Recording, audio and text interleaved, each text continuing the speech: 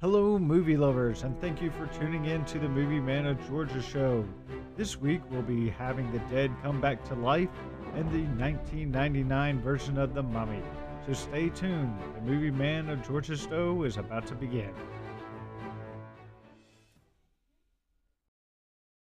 All right, so we are talking today about The Mummy, the 1999 version.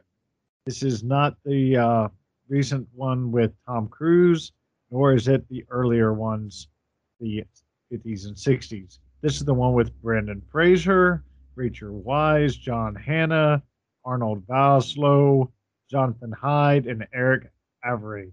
Brendan Fraser in this movie tries to do kind of a comedic, serious role, and that's because he's trying to break away from his movies like Blast from the Past, George of the Jungle, Bedazzled.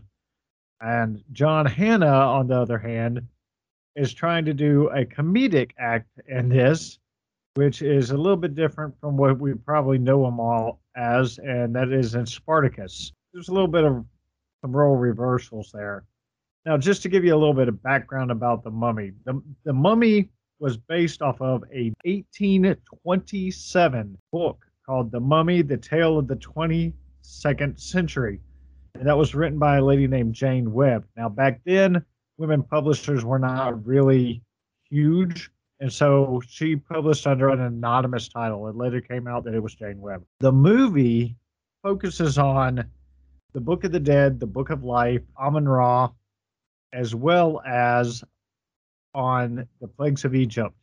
Now, the plagues of Egypt, that's found in Exodus 7:14 through 24, and they include blood, frogs, gnats, flies, plague on livestock, boils, hail, locusts, darkness, and the death of the firstborn. So those are the 10 plagues. Now, the Book of the Dead, that is a book that came around 1600 BC, and it was a way to navigate the afterlife. Book of Life is for immortality and surviving of death, surviving the bodily death. So you have those two books that are used in this movie throughout the whole film. The main antagonist of this movie is a character called Imhotep. Now, I'm going to see if you'll know anything about Imhotep. What's going on, everybody? And honestly, no, only the only like basic like restaurant trivia knowledge, surface level, nothing really in depth, not at all. I have a lot of friends that study that stuff in depth, but I was not among them. Yeah, I had a phase that I went through some Egyptology type stuff, and actually ended up with a tattoo because of it. But this is something that was new to me as well. Imhotep he became kind of like a god. And when you go and you study it out, Imhotep was actually an architect. He was not really high up on the ladder at all. Architects were a little bit better than slaves, but not by much, which may be one reason why they haven't been able to find his tomb, because he might have been buried as a commoner.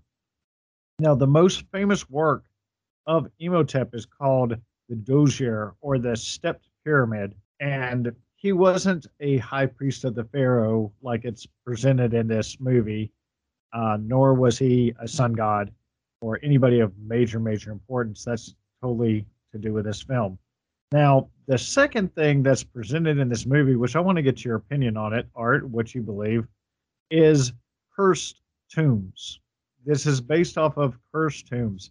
And it kind of presents the question, do you believe in curses? Do you believe that things can be cursed and you can have some bad outcomes from it? So I'm going to get your take. Do you believe that old ancient things like mummies' tombs and stuff like that can carry curses and can have effects on people? As far as from like the speaking from like, for lack of a better term, like the straight up spiritual aspect of it, I think some of that holds some merit. Yeah, if only because a lot of, especially that era and that stuff, of course, has such a deeply, in their own way, like faith-based spiritual attachment to it. Like you can't have one without the other. I mean, even in the same vein where all of this, of course, going as far back as references the 10 plagues from the book of Exodus, being really, like all sarcasm aside, being purely objective, I think some of that holds some weight. Yeah, honestly. Okay. I'm going to give you a couple of things to consider that will actually add to that because this is a little bit too much of a coincidence for my taste, but I'll let the listeners decide. I'll let you decide. Now, cursed tombs, the main cursed tomb that people think of when they think about Egypt and they think about people digging up tombs is King Tut. Now, this is where it really kind of took off, where people really started to believe that there was a curse behind the pharaohs and a curse behind the tombs and what happened if you dig them up and you mess with them. The crew that dug up King Tut's tomb suffered weird calamity, weird deaths. Uh, for example, the first guy, he died of a mosquito bite that he accidentally cut back open and got infected. An infected mosquito bite killed this guy. Now, another guy, he had his house burned down. And then when he went to go rebuild the house, it flooded. Another guy died of pneumonia. Another guy had blindness. And another one died of uh, sepsis. So, I mean, there's all those weird little things tied to this one digging up of King Tut's tomb. Am I going to say that it is a curse? I don't know. I would go to say that it's just a strange series of unfortunate events, not to be a Lemony Snicket or anything, but it is very, very odd. Now, why is this mentioned? Again, because the curse is a major part of this movie. Not giving spoilers away, this happens very early on in the movie. Things are opened up, and it brings about a series of events which brings calamity and death upon those that opened it up. So there's a play on two different things in this movie, and one is there's a play on the biblical side and judgment, and there's also a play on the Egyptian side and the mythology side being to the curses and, of course, the mummy himself. So those are two things that are merged together in this movie. How do you think they accomplished this? How well do you think they put this together, Art? Speaking from purely like the movie aspect, like the cinematic aspect, the first thing I've been thinking of, even in the back of my mind this entire time, and it's been said often, and I think it's fair, is that especially when this was first released, of course, for maybe the two people in the audience who don't know, from Universal Studios itself, this is, of course, their rebranding and their remake, so to speak, of their original Mummy movie, like the Universal classic monster. I want to say from either the late 30s, early 40s. Karloff, like we're going that old school classic, and they updated it for the Y2K generation. Having said that, this is, let's be clear now, as much as we're, of course, doing our best this month to keep the spooky vibes flowing for some obvious end of the month reasons. This is way much less of a horror movie, and there's so many people that honestly have called it, compared it to like a quote, poor man's Indiana Jones.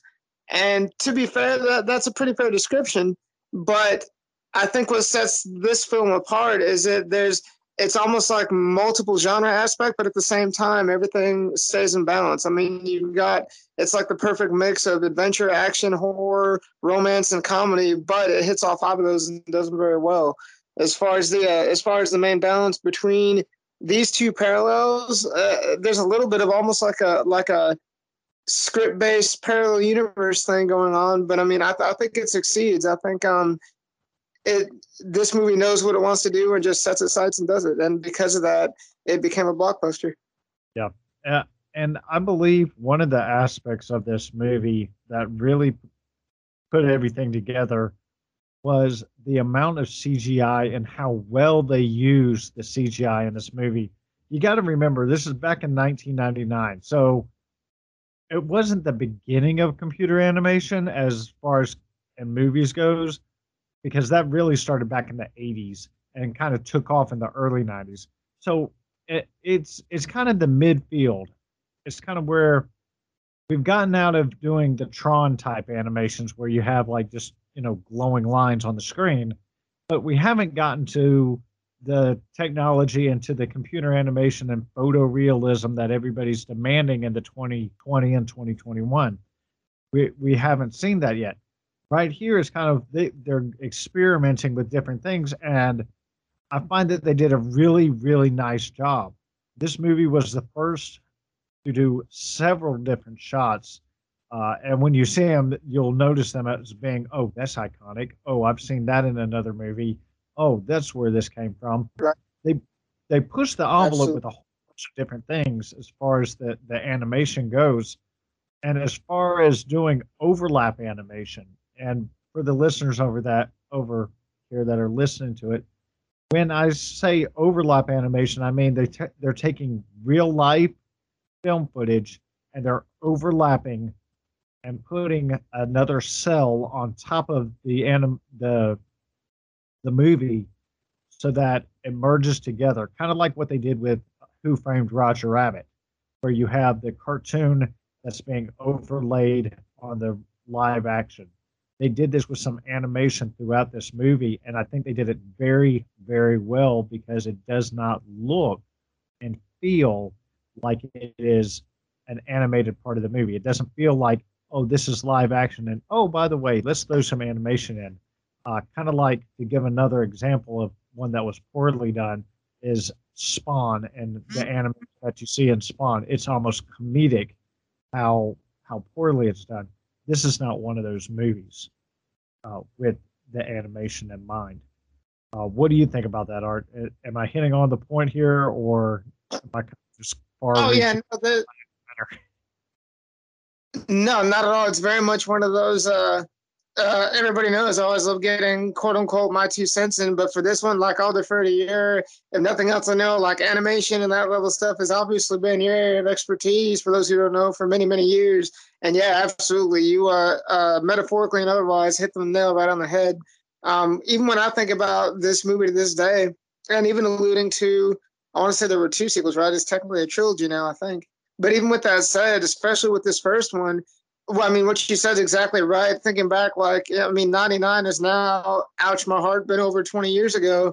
And they visually pushed the envelope with so many things in so many ways that without this, well, maybe with this giant pun, tongue in cheek intended, even with all these types of movies, have literally never been seen before or been done before successfully until this movie.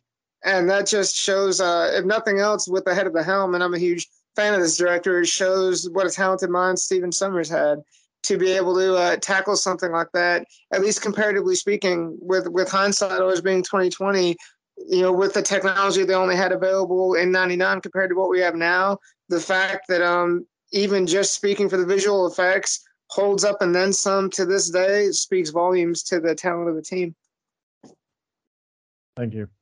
Now, we're going to take a quick break. When we come back from the break, we're going to talk a little bit about how this movie relates to our modern day horror. And then we'll also close with our 4-point rating system. So stay tuned. The Movie Man of Georgia show. We'll be right back.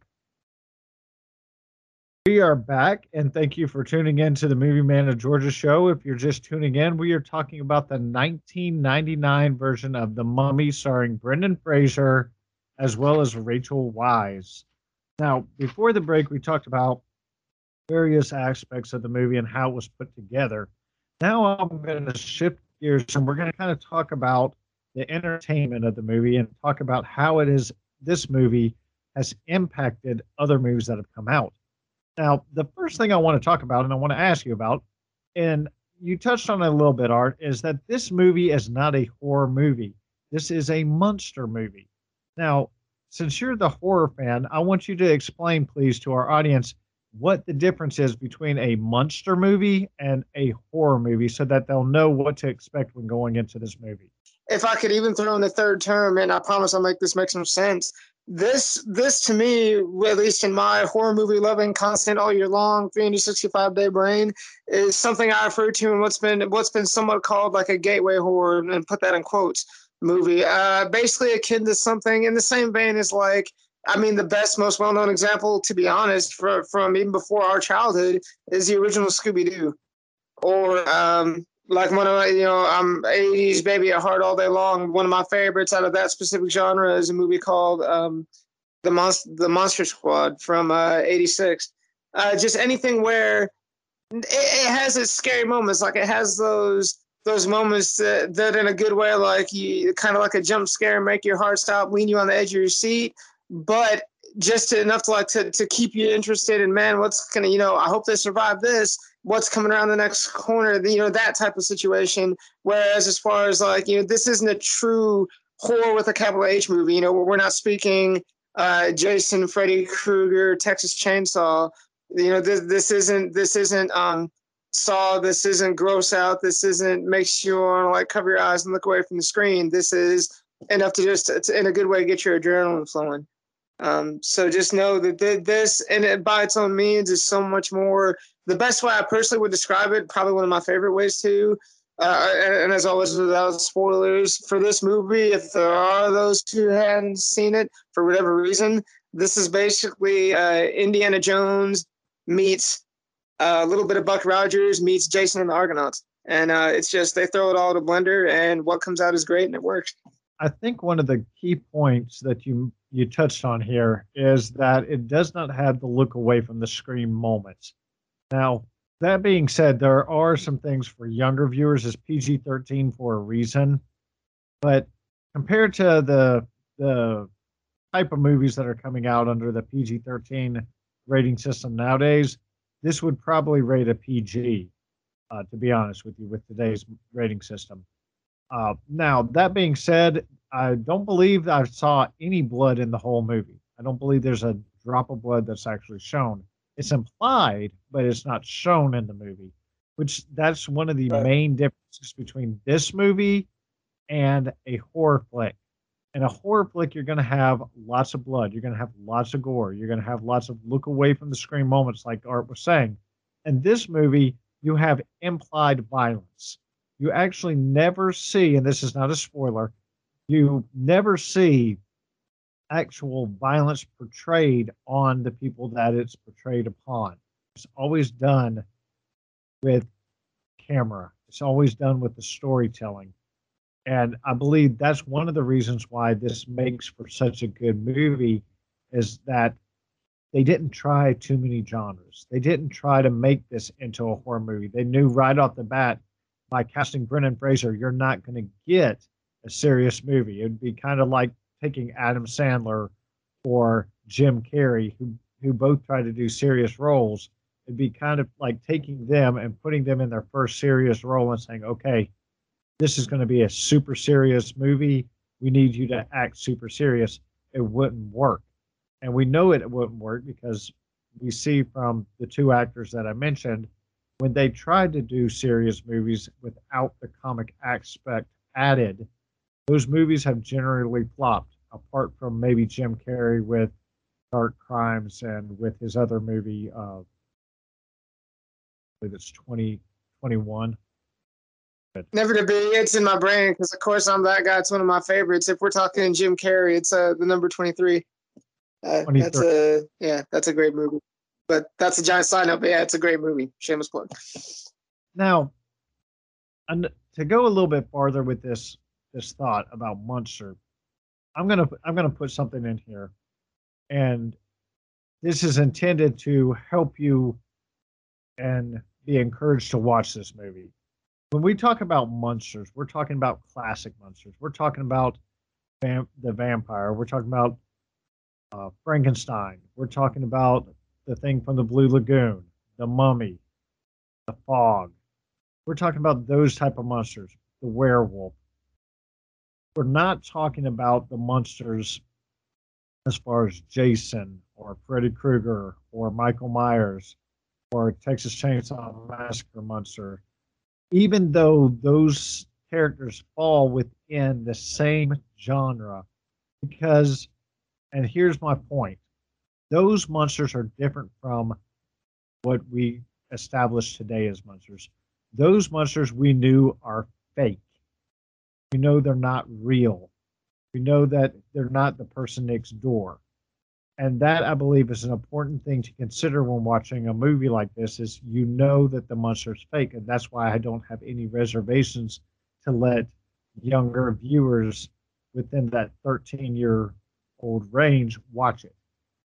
They don't have to worry about, is this real? Could this happen to me? It's fantasy. And it's written in a way to where you're taken on a journey, but you know that this journey could never actually happen. And I believe that's an important point to make in this uh, evaluation of the movie.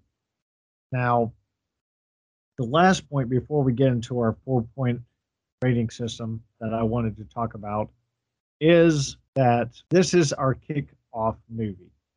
And this is just a plug in. This is our kickoff movie. We're going to be doing 4 movies that kind of go with the whole October and scary movie and fright movies. The other movies that we're going to be doing is Sleepy Hollow, Dracula 2000, and then we're going to do Halloween. This is the new one, not the Halloween Kills, but the one before that we're going to be doing. So I'm going to ask Art, do you have any final thoughts about this movie? Touch on Benny if you want to, or any of the other characters, and then we'll give it our 4-star evaluation. I would just say, at least for me in summary, with tongue firmly planted in cheek, specifically with this 99 Brendan Fraser vehicle, believe the hype. Yeah, this is without and still remaining objective, like not just jumping on the fanboy train and being biased and things like that. Like truly, this is just I don't want to push the envelope that far and say like a guilty pleasure, but this is very much one of those, like I would throw it on the background just because it's the word people use the most in describing this, but it really truly is a lot of fun. Like it's very, get you the extra large popcorn with the extra large squirts of butter, turn your brain off for 2 hours and some change, and just get on the roller coaster ride, and it's a blast. Right. I agree. It's very much one of those watch it and watch it over again type movies. So it's fairly entertaining. Which brings us to our last little bit here. Now, this is the part of the show that we round out and we close everything off with, and we give it a rating of up to 5 stars based on 4 categories. Now, if you're tuning in and this is your first time listening to us, these 4 categories are the gross income, the originality of the movie, the cinematography in the movie, and the overall enjoyment level. Now, for the first one, the gross, I gave it a 3-star rating. And the reason why I gave it a 3-star rating is because it grossed $416.4 million. Now, you might be saying, wow, that's a lot of money. I would sure love to see $416 million. Well, so would I. But when it comes to movies, nowadays they're ranking up in the 800s, the $900 range. So it gets a 3-star. Now, back in 1999, it might have gotten a 4 or 5-star out of me because of that. So 3-star, I believe, is a good middle of the road. Originality, I'm going to give this a 3.5. And the reason why I gave it a 3.5 is because it is not an original concept at all. The first movie was made in 1932. The next one was made in 1955, 1959. Another one was made. And then all the years in between, you still have all the spinoffs. You have the cartoons. You have, like you said, the Scooby-Doos. You have the Mummy meets so-and-so, the Werewolf and the Mummy. You have the Munsters, the TV series where they run into it. You have everything. I believe you even had the Beverly Hillbillies with a reference to the Mummy in one episode. So it's not anything new. So originality, I give it a 3.5. Cinematography. Now, we talked about this earlier in the show with the CGI and the way that it did everything back then. I give it a 4.5. And the only reason I didn't give it a 5 is because there's certain places in the movie where it does have a little bit of a fakeness to it. But again, you got to take into consideration this was done in 1999 in the middle of the road as far as cinematography and visual effects with CGI was. I give it a 4.5 because it's original and it pressed the boundaries for its time. Now, enjoyment of this movie. We did say it's a fun movie. We did say we can watch it over and over again. Do I put it up there on the pedestal with my top 10? I do not. I think it's a good movie to watch with the kids, something good to watch if you're bored. Also, something good to watch during the month of October, especially if you want something to watch with your family that won't give them nightmares. So the enjoyment factor, I give it a 4. That brings everything out to a 3.9 average. So I'm going to round mine up and say I give it 4 stars overall. So I'm going to turn it over to Art, and he can do the rating based on his 4 points. For my final four, for my four keys, the four pillars we measure from our review, the box office gross, I'd agree and give it a 3. It didn't do terribly by any means, even to the time, but I wouldn't say it's like a literal Titanic level top of the list either. It did, but it was supposed to do a solid average. I'd give it a 3. The enjoyment to the end, the enjoyment factor for me, I'll be biased. I'll give it a 5 out of 5. I wouldn't say, of course, it's in my personal top 5 or top 10 of all time, but this is one of those you can't help but have like and I mean this in a good way, like a big happy dumb grin on your face the entire time the movie's playing. The sequels as well, at least did fairly well for those who don't know. Like they're fun, but this first one is just one of those, to borrow the phrase, like they captured lightning in a bottle with this one. It's just a blast. So enjoyment, I'd give it a 5. Cinematography, I'd give it a solid 4. Like Doug mentioned earlier, given much more his area of expertise. But even now, for those who've seen it now, even comparatively to today, keep in mind all these effects and everything they try to do were done in '99, which now is over 20 years ago, if you can believe it. Wow. And it's like, it really does still hold up. Like, only for those who really like are experts in the field and know what to look for, kind of thing, I think, would you notice any kind of discrepancies. But otherwise now, like, it literally visually is a blast to watch without giving away any kind of spoilers. That you're in for a treat. And then last but not least for me, originality, the same. I'd give it right about probably a 3.5, only because from what I touched on from the very beginning, like it is a bit of a genre mashup, and normally that would weaken films, like they would overbalance, like I mentioned, but especially for this movie, it really is. Like, you've got a little bit of fantasy, a little bit of romance, a little bit of horror, a little bit of action, but it touches on each one of those and does it well. Like, it doesn't make it weak, and the script and the story doesn't suffer because of it. Like, they really did balance it out perfectly. See, did I miss anything? I don't think so. So that, yeah, that's me. It's if we do have folks out there in the crowd who, believe it or not, haven't seen this, I absolutely recommend it. It's you're in for a ride. It's a real treat, especially for the spooky season we're in. It's a really good, like, family film to be, I would say, scary, but like with quotes around it, much like much like something like Hocus Pocus kind of vibe. Like, it really is a good get your scares with quotes around it in for the season, but you can do it with the whole family and not have to worry about averting little ones. Yep.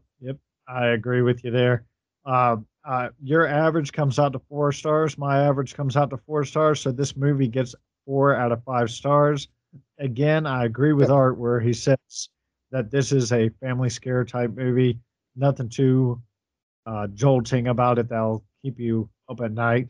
Definitely nothing to the level of some of the movies we're going to be reviewing later on in the month as we go along with our spooky and scary movie series. Again, if you want to tune in, the movies that we'll be reviewing for the rest of this month are going to be Sleepy Hollow with Johnny Depp, Dracula 2000, and Halloween. And that's going to round off our series. Again, this has been the Movie Man of Georgia show. Thank you for tuning in. Good night.